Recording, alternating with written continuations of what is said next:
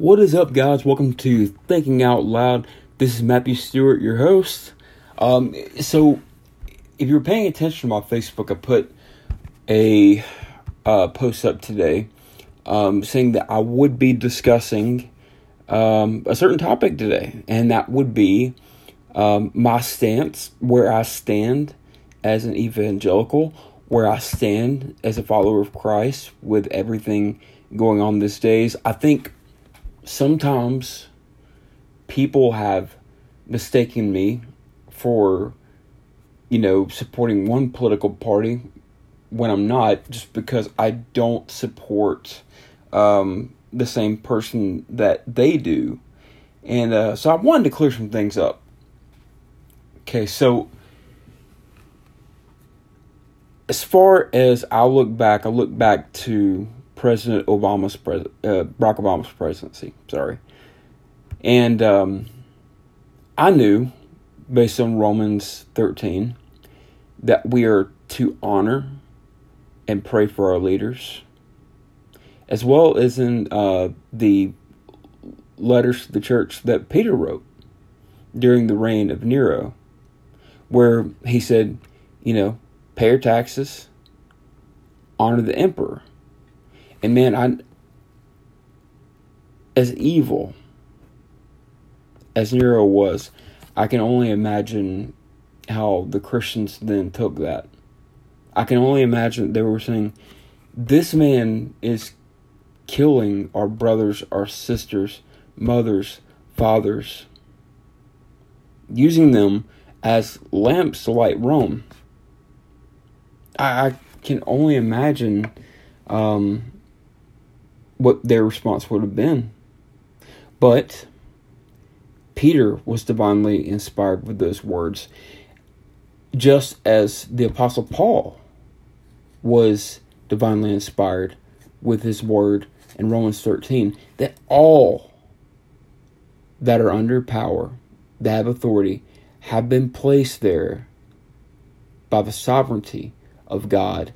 And the sovereignty of God is a theme that the church is getting away from more and more, because we want to believe the idea that we are sovereign.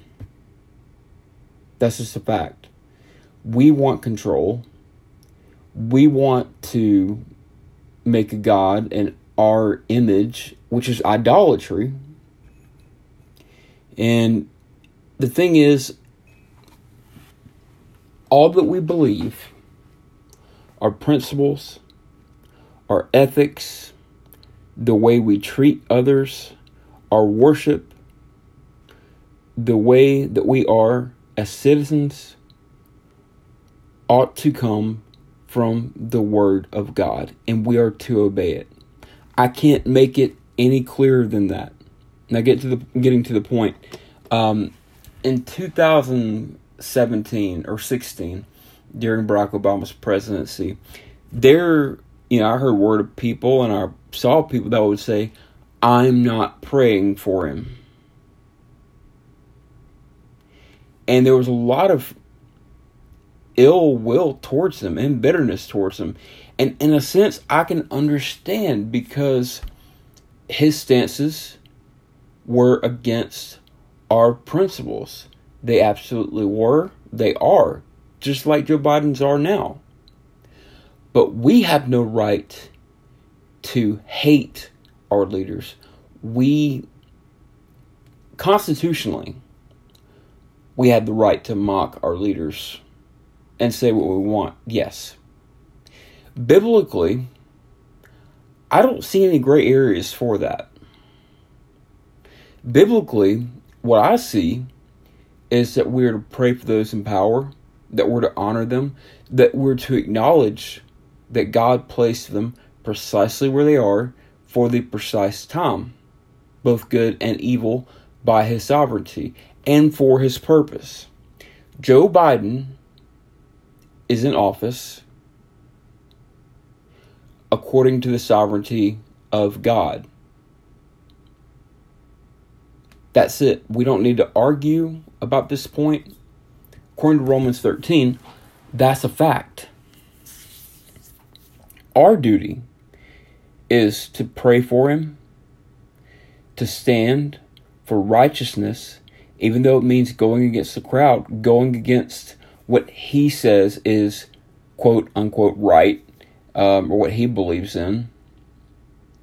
And the most important thing is to pray for his salvation and the salvation of Kamala Harris. Now, a pet peeve of mine, and I'm tired of hearing it, is these Christians that say, oh, I pray for him. I pray that, there's a prayer in the Psalms, I think it was, I forgot, but that his days would be short. Let me just say, that is spiteful. And that's praying in the wrong way. What we ought to be praying is for his salvation, for Kamala Harris' salvation, and that we would have the courage to stand upon God's word, no matter the cost, but that we would not lower ourselves to mocking our leaders just because we have the constitutional right to. I got a spoiler for you. Scriptures for us, for the believers, for the saints, trumps the Constitution. This is not our home. The United States of America is just a place we're traveling through to get to our heavenly home. That's it. This is all temporary. So, are we putting our treasure in what is eternal or in what is temporary? Are we living for what is eternal or what is temporary? Are we obeying the Word of God? Or are we going by our own whims because we have the constitutional right to? Guess what? It won't matter at all that we have that constitutional right if we're disobeying God. Because we'll have to answer for that. We will be held accountable for that. No question. I'm not saying that Joe Biden is right. I'm not saying that Kamala Harris is right. What I'm saying is it's the Christian's duty to pray for their salvation, to pray that God would give them discernment to lead, and to honor them and to love them to the very best of our ability. That is simply what I'm saying, and it's not difficult. But I keep on having to repeat this, and I will continue to. But that's where I stand on that subject. So, I find myself, and I have found myself, in no man's land among Christians. You have the left who has forsaken the biblical standard, who has forsaken what God has said in His Word, and they've forsaken the fact that the Scriptures are inerrant. And that they've tried to create a God in their own image and their own likeness that has a different standard when it comes to sin, that doesn't mention hell, that doesn't mention repentance of sin, and it's all, we just love people and that's it. That's not the God of the Bible, and that's not what Christ has called us to. And then you've got the extremist right, who justifiably, and I stand with them, standing against abortion, being pro-life. I'm focusing on that more now than I have in the past. I wish I had, but admittedly I didn't. But I'm glad I am now, especially with what all is going on currently. But I've found myself too in the crossfire of the what I call the far right, because during Trump's presidency, I was very open about not agreeing with the nature of his character. I was very open about he didn't behave in the way that a leader should. He didn't behave in the way that a Christian should. Someone that professes to be a Christian should. And I got flack for that. And I heard the common things, well, nobody's perfect, so and so and so and on. A lot of people justifying his actions and what he did. I don't know if Donald Trump is saved. That's between him and God. But I did pray for him. And that did change my heart. I didn't carry as much bitterness for him as I did starting out. And the thing is, with the next elections coming up, I feel like we're going to see the worst out of the right-leaning Christians again. I hope not. But I think, and sometimes I believe from what I've observed that these evangelicals take him as the example of how we ought to act. And he's not the person to look to. The person to look to is Christ. And when you're not looking at the perfect example, when you're not following the perfect example, you veer off path. And then when someone brings correction about that, it's not accepted gladly. Correction is not accepted that well. And I'm not saying that I have all the answers and that I'm perfect, because I'm absolutely not. God knows. He's been doing a work on my life, continues to by His grace. You know, He has not given up on any of us. You know, but I find myself in a place where I don't know where I belong with the right and left as far as Christianity goes. And that's a good place to be, I believe. My stance is on the Bible. My stance is the Scriptures. I'm open to continue to learn, but I'm going to lay my foundation and my principles on what the Scriptures tell me. Not what Donald Trump says, not what the left says, not what the nationalists say, but what the Word of the Almighty God says. And that's where the Christian should go for his foundation and principles.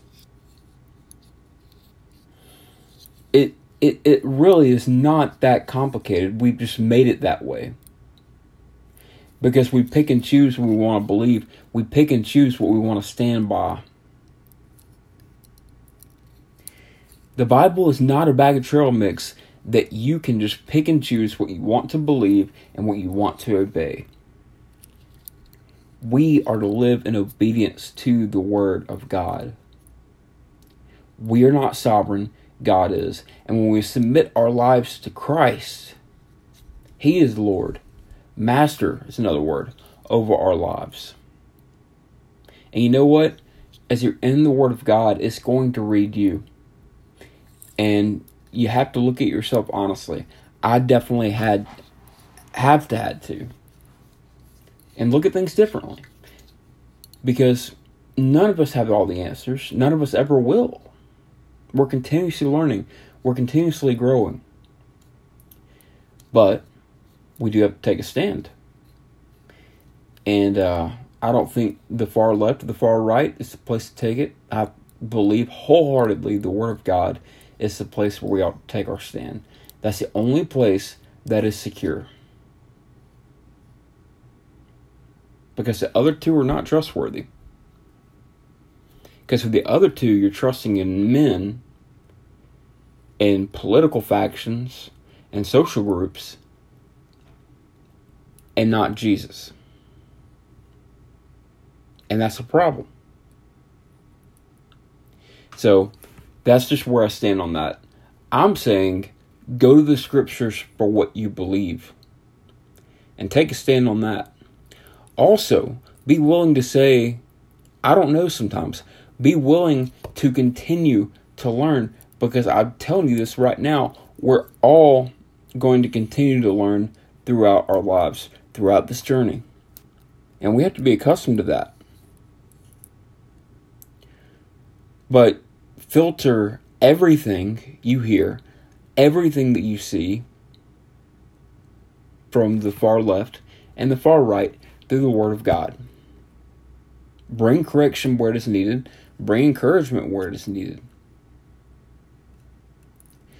But stand by the Word of God. That's the surest foundation that we have. Y'all have a good night.